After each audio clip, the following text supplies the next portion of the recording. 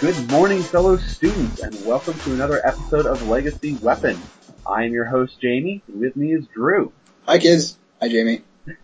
Hi, Drew. Anyway, we're going to talk about the next 20 most commonly played cards in Legacy. Yeah, this is a continuation of the cycle of episodes. I don't know how many of these people do, but sure, call it a cycle. It's at least a two-part cycle. Because technically we can just keep going forever. It's right. Like the 10,000th most played card, so leave them wanting more, right? Yeah. How many episodes do you think we'll have to do before we get to Funnel Bloom? All of them. All of the episodes. Did you know that the name Legacy was picked by vote on the Wizards website? I did not know that. It was. There's been some interesting other names that it could have been. We'll save that trivia for later. Leave them wanting more. Yeah. Alright, anyway, we previously went through the top 20 most commonly played cards. The next one is our first artifact. This is Umazawa's Jinte. We're not racist, we promise. I can never pronounce that right, so thank you. This is an artifact that I don't actually have one of, but Drew, I think you run it in one of your lists. I do. Like everybody else who runs Umazawa Jite, I run exactly one, because it isn't part of a package with a card we're going to come to in just a minute. But it's an equipment, and it does some really weird things. It doesn't sound that great, actually, when you read it. It's a little hard to describe. It does nothing on its own. Like, when you attach it, nothing changes on the creature. Right. But whenever that creature deals damage to a player, to a creature, to a planeswalker, anything, you put counters on the equipment. Right. And then the counters are sort of like ammunition for the Jite, which is weird. Why the Jite would have ammunition, I don't know. But basically that's how this works. A wizard did it, Drew. Yeah, right. It's magic. Magic is the name of the game. So you can remove them to give the creature +2/+2 until end of turn. That one counter to give the creature +2/+2 until end of turn. To give another target creature -1/-1 until end of turn, or to gain 2 life. The most common use of this, I'm going to go out on a limb and say, is the -1/-1. Right. It basically turns your creature just into a shotgun. Right. Killing everything your opponent has. You attack with your 2/2, they block with a 2/2, both creatures die, the GK gets this counter still. And so now you can kill off 2 of his 1/1s in addition. Right. So this is super great against decks that have lots of small creatures. Most creatures in Legacy are small, so this is against a lot of decks going to be at least a 2-for-1 just from attacking one time. Yes. Every time you attack. And then you swap it on a new creature. 2 to play, 2 to equip. So not especially expensive or especially cheap, but it's fine. And then even if they're not doing those things, it's still a good card because those other abilities are still relevant. If you need to try to run up damage on them quickly, those extra +2/+2s are pretty great. Then if you need to just outlast them while they're trying to run up damage on you, you can gain life. So there's rarely a situation, other than maybe against a pure combo deck, where none of those abilities is actually going to be relevant. Sure. You said that the reason this gets played is the next one on our list. Yep. The next one on our list is a white creature. There's a cycle of cards that are kind of known as the 2-mana creatures. There's it's a super catchy name. Yeah. Is there a better name? I don't know. Can we make up a better name? Can we make up a better name? Oh, we can. We have the power. Can they be the Planeteers? Ooh. There's 5 of them. Ooh, I like this. All right. With their powers combined, they make Legacy? 5-color Dirtle. Captain Legacy, yes. Anyway. Captain Legacy. I like this. Yes. This is live TV, folks. All right. Okay, this one is Stoneforge Mystic. This is the white member of the cycle. It is 2 mana, a white colorless, and it's a 1/2 creature. Comes into play. You can search your library for an equipment card. Hence why you only need 1 GK, because you can search for it. Right. And put it into your hand. Then you shuffle your library. Almost every deck that runs Stoneforge Mystic runs Jite. There are 1 or 2 decks that do run Jite without running Stoneforge Mystic, though. We don't mean 1 or 2 archetypes. We mean like 1 or 2 people. They are literally each 23.3%, both of them, the exact same percent of decks play them as of this recording. These numbers we should throw out there, by the way, they come from a website called mtgtop8.com, which is a great resource for learning about legacy decks and cards and such. You should check it out. They've got lots of good deck lists, and the feature we're looking at right now, most played cards, giving us just good lists to work off of. So you can search for that artifact, and it then is a body that could wear the artifact if it needs to. Right. The second ability isn't useful for the Jite, but is very useful for something coming up. 2 mana and tap the Stoneforge Mystic. Put an equipment card from your hand onto the battlefield. Right. Jite already costs 2 mana, so that's no benefit. But if you have a really expensive equipment, hint spoilers, free casting of spells. Right. Which actually, the other thing it does do, it does make your dropping of your equipment uncounterable. So sometimes you manage to sneak the Stoneforge Mystic in past a counterspell, and now you can sneak the Jite past a counterspell too. So at instant speed. At instant speed, right. Not that you can equip at instant speed, but every once in a while it does let you leave your mana open until the end of the turn. Yeah. Before we get to the next card, we actually do want to thank our sponsor. Tin Street Market has sponsored this podcast episode. If you need anything while you're in Ravnica, going down to Tin Street Market, it is just past the 10th district, but don't go west of there, because that's Rakdos territory. But anyway, stay on the east side of the Tin Street Market, and you will be taken care of very handedly. The beggars are kept to a minimum, the pickpockets are friendly, and the enforcers only take 30%. Tin Street Market, all of your Tin Street needs. For when you need a street made of tin. Or anything else. We need a jingle for Tin Street Market. Drew, give us a jingle. This musical interlude is not found. Technical difficulties. Alright. The next card on our list is a blue creature called Trune Nemesis. Yep. This is a mistake. Yeah. Not a mistake that it's on our list. Not a mistake that it's on our list. A mistake that it exists. Wizards has even said they're sorry. Yeah. This was printed in Commander. Which Commander was that, Drew? This was Commander 2013. Alright. Meaning that it was never legal in Standard, it was never legal in Modern. It's only legal in Casual, Vintage, and Legacy. And Commander, but it's super terrible in Commander, so... Yeah. It is 3 mana. It's a 3 mana blue Merfolk rogue, and it's a 3/1. So, fragile. I think this is the first spell we've seen that actually gets played for its casting cost that costs more than 2. Yes. Yeah, it's very true. Which gives you an idea of how powerful this thing is. Yeah, it is a 3/1 creature. It has protection from target player. No. You choose a player, it doesn't even target. When Trune Nemesis enters the battlefield, name a player. He has protection from that player. That player is now hosed. That player cannot block him, and neither can that player's creatures. That player's spells cannot target him. That player's damage cannot hit him. Nothing. He holds Umezawa's Jite very, very well. Yes. Very well. Yeah. He also blocks anything for days, because creatures can't damage it either. No, nothing can hurt him. He's such a pain.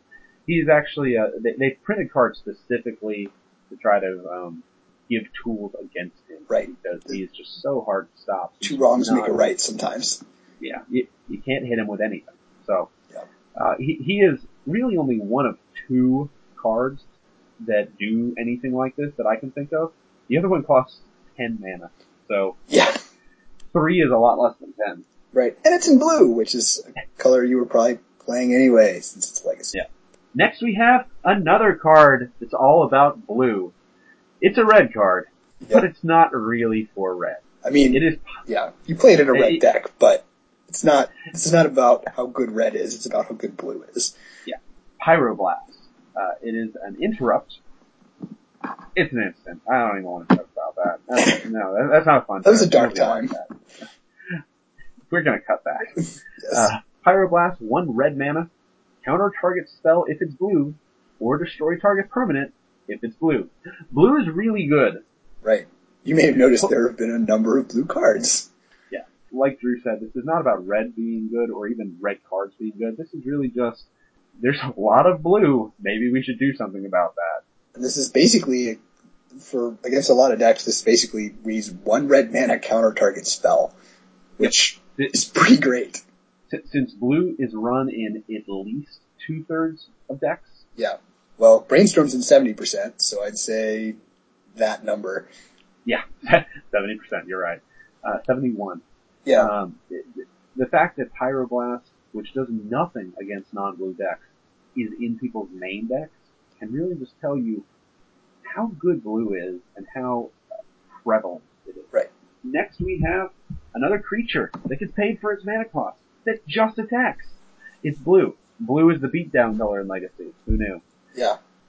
It is a 1 mana 1/1. This is a little better than Master of the Pearl Trident, though. It is Delver of Secrets. It has the ability that at the beginning of your upkeep, you can look at the top card of your library. If it is an instant or a sorcery, you can show it and transform or flip Delver of Secrets into a 3/2 flyer. Yep. You might have noticed blue has a lot of instants and sorceries that it plays, a lot of counter spells, a lot of draw cards, and a lot of ways to rearrange the top of the library. Yep. Between Brainstorm and Ponder, you're going to flip Delver of Secrets almost every game on turn 2. So, in addition to being the color that draws cards, and the color that counters things for 0 mana, and the things that counter spells for not much mana, it's also the beatdown color that gets a 3/2 flyer for 1 mana. Yeah. Yeah. You may have heard us refer to Delver decks a few times. This card is so important that it is actually the namesake card for a number of just whole archetypes. Yeah, I can think of 4 right now. They're all called Jeskai Delver or Teamer Delver. Just because this common 1/1 right. is the win condition in most of these decks. Like we said, the aggro in Legacy is usually land 1 reasonably sized threat, a 3/2 flyer that's reasonably sized, that gives you a decent clock, and then just get counter spells until you win with your 3/2 flyer. Right. Only other thing to note is that the decks that play this, about 20%, they all run 4. Because if you have it, you want it on turn 1. 4, right. Yeah, because you want it attacking on turn 2. Which I think probably is basically a way of saying that I think it's sort of hard to add up exactly how many decks are Delver decks, because they're sort of fragmented, and sometimes people will count them as aggro, sometimes we'll count them as mid-range, control, depending on what's in them. But yeah, so about 22% of decks are Delver decks, which means that there are about 22% of decks out there that really just care about cantripping in blue, while countering spells with Daze and Force of Will, and trying to stick a Delver at some point. Drew, that number's so high. It's really high. Give me a non-blue card, Drew. Give me a non-blue card. I need one. I'm dying over here. Alright, the next card on our list is another equipment. It's another... What? No, it's not. Isn't it? No. It is on my list. No. No, it's not. What list are you looking at? Same one as you. Must have updated, or they have the exact same percent, so it randomly picks which one to go Maybe first. It does. Oh. Okay. The next card on our list is Batterskull. It's another equipment, another good friend of Stoneforge Mystic. It costs 5 mana, which that doesn't matter because you're going to cheat it out with Stoneforge anyway. It's a living weapon, which means it creates a 0/0 creature token when it comes into play, and then attaches itself to that token. It gives the equipped creature +4/+4 vigilance and lifelink. So basically, this is one of the reasons Stoneforge Mystic is so good, is that Stoneforge Mystic says next turn you get a 4/4 vigilance lifelink. That's yeah. This thing can also return itself. Batterskull can return itself to its owner's hand for 3 mana, and then you can bring it back out with Stoneforge Mystic. So this is really hard to get rid of. Right. There's not much targeted removal in Legacy for artifacts, so it's hard to blow this thing up, and it just keeps coming back over and over and over again if you kill the creature. Right. And we talked about how life totals don't really matter, and while that is still usually true, because usually if you're losing on life, the other person just has a dominating board presence and is either grinding you away or is comboing you out instantly. Batterskull having lifelink actually just makes it impossible if you're both grinding away to outrace this Batterskull that never dies. Right. It's also a reasonably valid win condition against combo decks. If you can slow down their combo and then just hit them a few times with Batterskull, it gives you some sort of clock. Between the Batterskull and the Stoneforge Mystic, that's a 4-turn clock if they don't do any damage to themselves with fetch lands, which they probably will. Yeah. I mean, ideally. Whatever. Next we have our first green card and our first black card. It's a hybrid mana. 1 mana for a 1/2 creature / planeswalker. It's not a planeswalker, but people sometimes talk about it like it is. It has 3 different abilities. All of which are relevant. All of which are very relevant. It taps to exile target land from the graveyard and add 1 mana of any color to your mana pool. So it's a mana elf. 1 mana adds mana to your mana pool. It has the additional cost that you have to have a land in a graveyard that you can exile. But as we said, there are a lot of fetch lands. You're probably going to have a fetch land in your graveyard on turn 1. Right. Or if you don't, your opponent probably does. Right. So that is rarely a hindrance. You have to keep it in mind. It sometimes will stop it from making mana, but it's also sometimes really good in case somebody has a land in their graveyard that they're going to do some shenanigans with. You can remove it from the game. The next ability is 1 black mana and tap Deathrite Shaman to exile an instant or sorcery card. Each opponent loses 2 life. That makes him a win condition also. Yep. If for some reason you've gotten stalled out on the ground or you're racing, you can just keep hitting him for 2 every turn. Sometimes getting instants and sorceries out of your opponent's graveyard is also relevant. Yes. There are a lot of ways that opponents can use instant sorcery in the graveyard. Dig Through Time, for example, as we said, is one way that they can use their graveyard. This makes it a little relevant for things with flashback. Yep. Tarmogoyf. Yeah. Right, that too. The last ability is 1 green mana, tap, exile target creature, gain 2 life. Probably the least relevant of the 3, but still important sometimes. Well, it depends. The life gain probably isn't super relevant, but the ability to exile a creature card from a graveyard is sometimes super relevant. Yeah. Because there are definitely decks that can't win without putting creatures in the graveyard. Right. There are decks that basically play cards out of their graveyard directly, and if you can get them removed from the game from the graveyard, you win. There are decks which reanimate things from the graveyard, where they'll take a creature from their graveyard and put it directly on the battlefield, get it out of their graveyard, and it's never going to hit the battlefield. You win. So yeah, Deathrite Shaman, big powerhouse. One of the main reasons to play green or black. Yeah. Yeah. Right. And then it's an elf just because we decided it needed a relevant tribal. It looks like an elf. No, it doesn't. Yeah. He's got a hood or some very long hair. It's kind of hard to tell. It's humanoid. Yeah. Alright. Next we have the most expensive card, not counting Dig Through Time, on our list. It is a Planeswalker. First Planeswalker on our list. It is Jace the Mind Sculptor. Yep. Best Planeswalker? Bestest Planeswalker. Bestest. It is pretty widely held to be the best Planeswalker. It has 4 abilities instead of the usual 3. The most relevant is its 0 ability. Jace the Mind Sculptor costs 4. Comes into play with 3 loyalty counters. Usually when he gets played, you will use his +0 ability, leaving him a 3, where you get to cast Brainstorm for free. That's his +0 ability that he gets to do for free every turn. Cast Brainstorm, draw a card. Yep. You might remember Brainstorm is the #1 most played card in Legacy, so getting to do that every turn is very good. Helps. He does also have a very relevant -1 ability to return a creature to its owner's hand. So that this way, if your opponent has some powerful creature in play, something that's threatening to kill Jace, you can return to their hand and he can protect himself that way. Yep.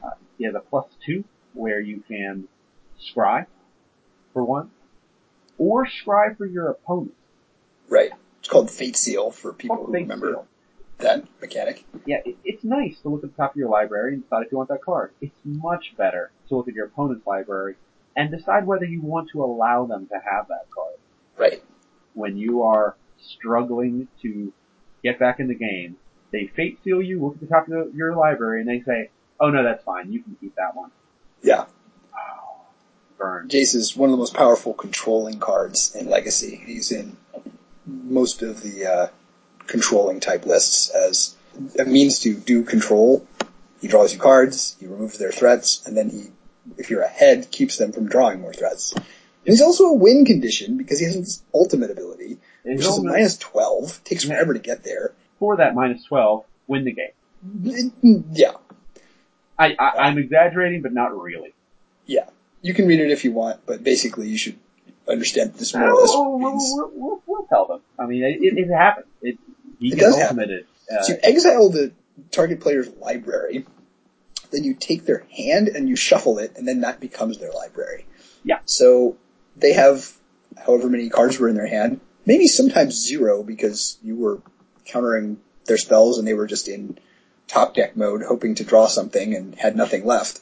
Well, now they have maybe just no turns left and they're just going to deck themselves next turn. Right. So they literally might lose next turn to drawing from an empty library. Best case for them is that they had, say, 7 cards in hand. They now, have 7 turns to beat you. Because notice we didn't say that they get to keep that hand or draw any cards. Right. They now have, it always empties their hand and just right. how much they have in the library. So they now have at maximum 7 turns to beat you, at maximum 7 cards to do it with, and they know exactly what those cards are. Right. And they are things that they either weren't able to use earlier or which they couldn't cast with the mana they had available. Right. If the card was sitting in their hand, it probably wasn't going to win them the game in the first place. Right.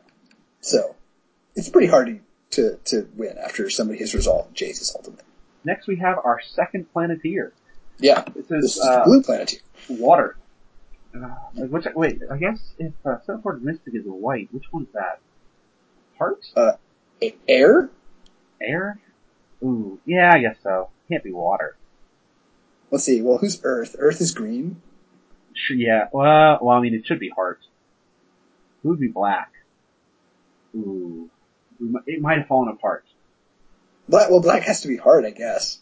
Think about black as like the creepy heart. Creepy kind of like I'm holding your beating heart in my hand. Okay, I'll work with that. Alright, so we have the water Planeteer. 1 colorless and 1 blue. For a 2/1 with flash. So that's already, playable in a lot of, small formats. Right. But, I don't want to say that. It's already kind of decent anyway. We'll say that. Yeah. So, with flash, decent. The important ability, though, is what's attached to him. When he enters the battlefield, target instant or sorcery card in your graveyard gains flashback for its mana cost. Yep. So basically what this says is 2 mana for flash. You get a 2/1. So there's a body on the ground now that can attack and block. Recast whatever you want from your graveyard. Yep. It's sorcerers anyway. Yeah. Mana cost can be a effect here. We did talk about how mana cost matters.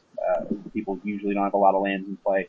But a Snapcaster Mage to replay a Lightning Bolt is very common. To kill a creature and now get an extra creature yourself. Snapcaster Mage for Swords to Plowshares, kill a creature. Or for just Brainstorm. Or Brainstorm, that's very common. It's in blue. Play blue, kids. And honestly, I've seen Snapcaster Mage for Phyrexian Probe. Just, you only have 2 mana, draw a card. Fine, draw a card, yeah. Draw a card and slap a 2/1 on the table. That's okay. Yeah. Next Value is the name of the game. Yep. Preordain is our next card, and this is the second 4-man's Brainstorm. Yep. It is also 1 blue mana. This one is scry 2, then draw a card. So, like those others, it helps you filter your draws. You get to look at the top 2 cards, decide if you like one, both, or neither, get rid of the ones you don't like, and then draw a card. Right. Like we were saying, a lot of decks would like to run 8 Brainstorms. Actually, there are some decks out there that would apparently like to run something like 11 Brainstorms. Well, there are some decks that would rather have Preordain than Ponder. There are not many. I'm not saying Preordain's better. Ponder is better. But if you're really looking for kind of card quality and just volume of cards, Preordain, there's both 1-for-1s, but that one lets you filter out the junk ones specifically, so you can take one of the top 2 and get rid of the other. If you're looking for combo pieces, you just want to dig deep for the one you need. If you're just trying to get gas, preordained is sometimes better. So, sometimes. That's true. Next we have a really weird card that I hate, so I'm going to not talk about it. Alright. This is another artifact. I hate it so much. I hate it in every format. There's no format where this card should exist. Well, it's not in a couple of formats. It's banned in Modern, so you don't have to worry about it there. But one down, 4 to go. Yeah. This is an artifact. The first artifact that is not fetchable with Stoneforge Mystic. It's Sensei's Divining Top. Costs 1, and then it has a couple of abilities. The first one, it costs 1 to activate. You can look at the top 3 cards of your library and put them back in any order. So it's kind of like Ponder without the draw. This is very powerful. It lets you can just keep filtering cards you don't want to the bottom of the top 3, so you just don't ever draw those. Control decks love to be able to do this repeatedly. The other ability, you tap the top, then you put the top on top of your library and draw a card. Yep. Tap the top to put the top on top. So you don't get that. Actually, you do that anyway. You draw a card, then put the top on top. So you don't just draw the top again. That would be weird. It sounds fair, actually. You pay some mana, 1 to cast or 1 to activate it. I said I wasn't going to talk about it, but I just hate it so much. You pay a mana and you get to look at the top 3. You're still going to draw those. They're still just sitting there. You get to rearrange them a little bit, but fine. That's the cost of using a card for it. You can draw a card, but then you know what your next draw is, the stupid top again.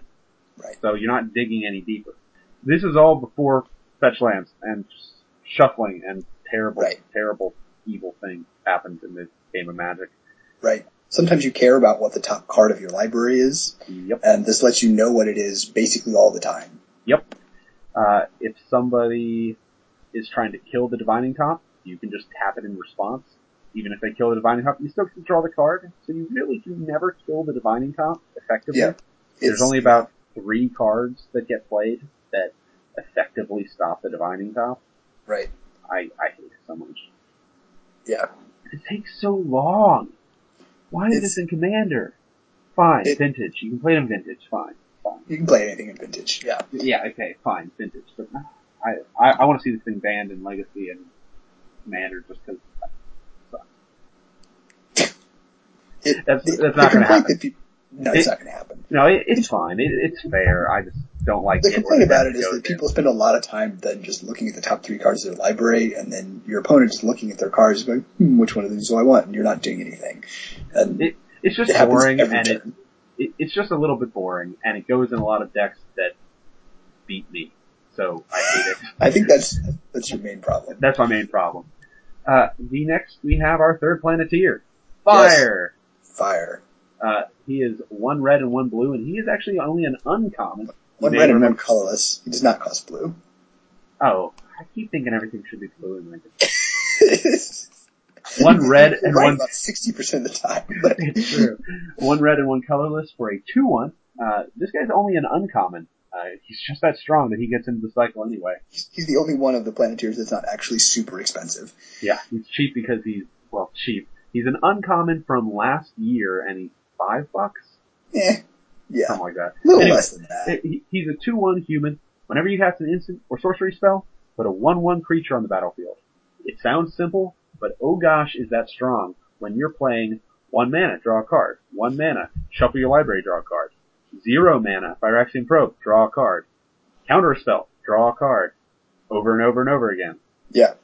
This guy warps metagames almost as much as Delver does, maybe even more so, just because now 1 toughness is important. People play single damage cards, mostly just to kill this card and all his little friends. Right.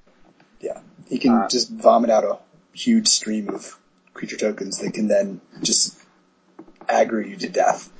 Yeah. While his controller plays more counter spells to counter your stuff, and then makes more elemental tokens. Yeah, this guy's an incidental army in the deck that want to play him.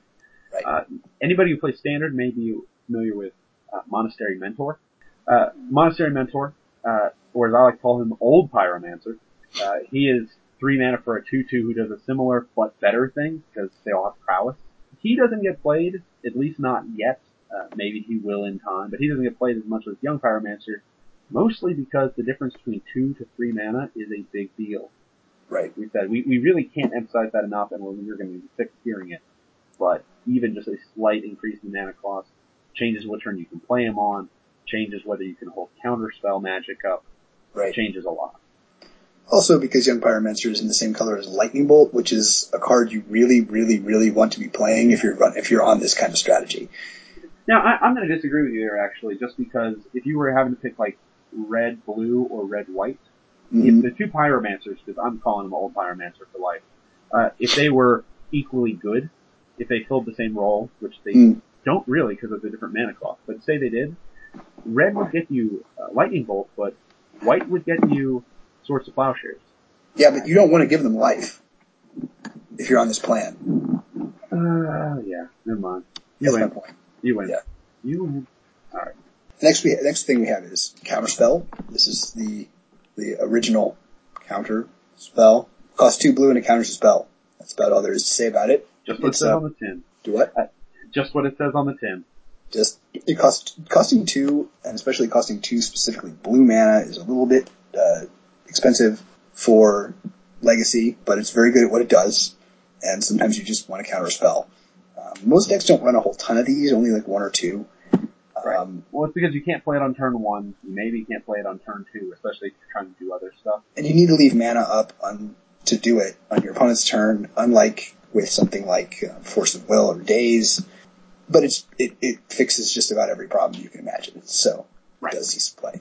Next we have fast mana. We talked about getting mana out fast. We talked about how the difference between 1 mana casting cost and 2 mana is huge. Well, this one is a way to get more than 1 mana on turn 1. It's called Lotus Petal. This was the fixed version of Black Lotus. This was their second attempt at fixing it, actually. We will get to their first attempt, which is also, we won't get to that today, but that is probably going to be on the next episode of this cycle. You can't fix Black Lotus. I think that's just what we found out. Yeah, one of the things they figured out is they tried to fix some cards, like Ancestral Recall, they tried to fix several times too, that getting mana really fast and getting lots of cards really fast are always strong. Really like the most broken things that you can be doing in Magic. And so cards that do those things tend to be good, and almost no matter how many restrictions you put on them, they end up being so good that they break formats. Most ban cards are either ways to get fast mana, ignore mana costs, or draw lots of cards. Yeah. But anyway, this is the first one of fast mana. Is called Lotus Petal. It was actually a joke that this is just baby Black Lotus. Costs 0 mana. You can play it on turn 1. Sacrifice it. Add 1 mana of any color to your mana pool. That is exactly Black Lotus, just 1/3. Yeah, 1/3 of a Black Lotus. When they printed it, they thought it was dumb and that it wouldn't see any play. The flavor text is commenting on how everybody's greedy on Black Lotus and how it's silly, and yet it's still broken to start. Right. Tons of combo decks run this because it's a way to get your combo to go a little faster. You don't have to wait for that second land drop on turn 2. You can just get your second mana right away. Or if you have multiples of them, you can get lots of mana. Yeah. This is one thing that I've actually specifically heard Wizards say.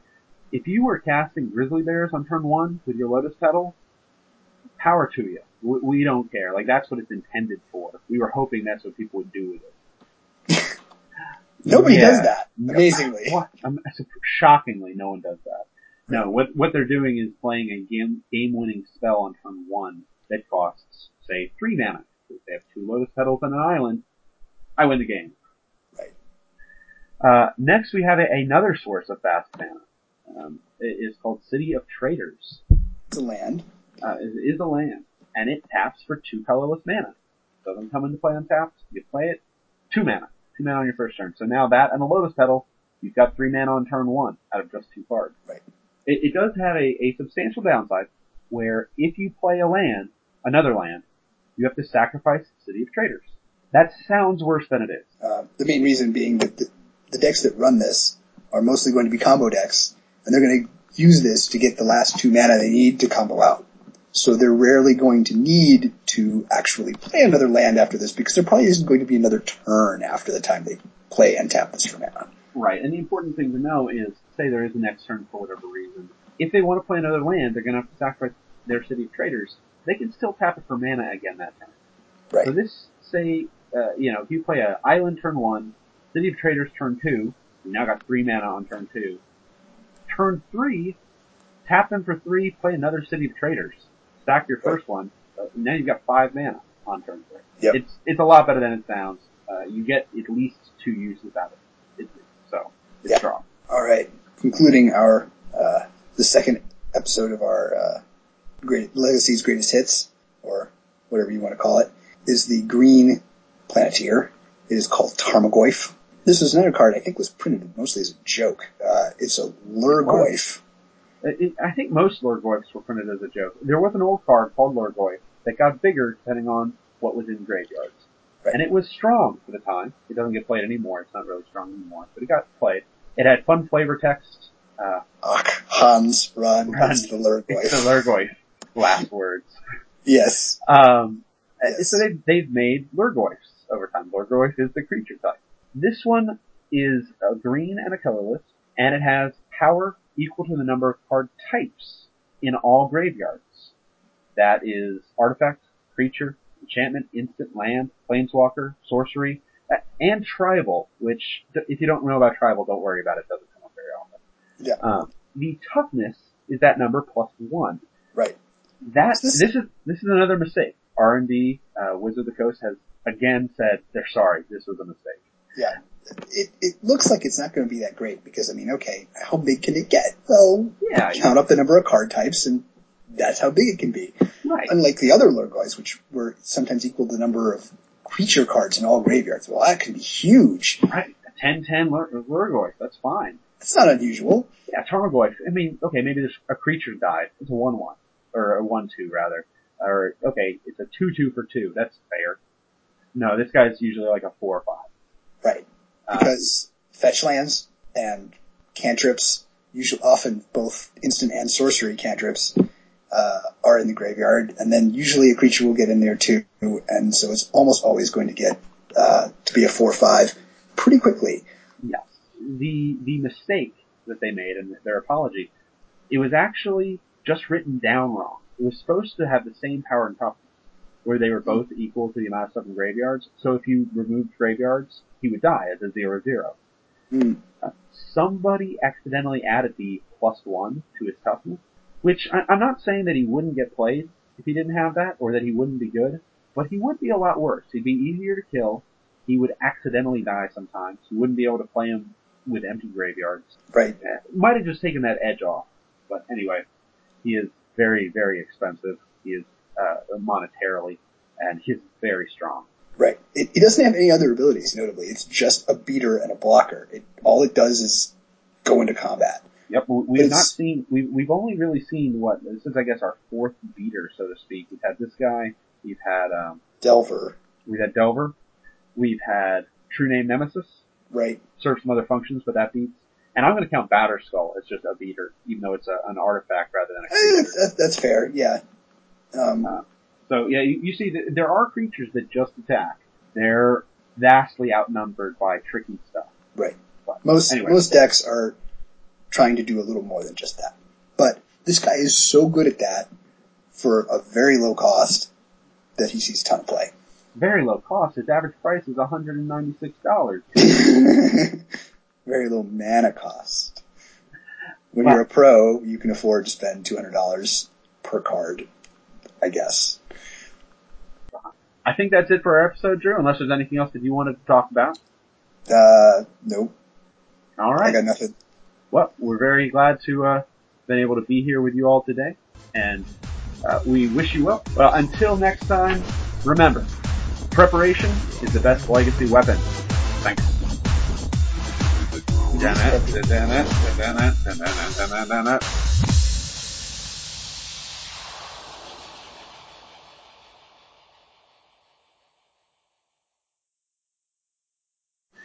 Hope you are doing well over there, down in the great white South. Yeah, that sounds racist. Yeah. There's currently snow in the South, everybody. Sorry, we might have to cut this entire thing. That sounds terrible. If we get an image for this episode, it should be, invoke prejudice. Oh gosh, you're making it worse. No, it should be a picture of a snow-covered plain. Snow-covered plains. With just a sign in a front yard saying, "We're not racist, we promise." We promise. Anyway, we're going to talk about... whether I want to cut all that or leave all that in.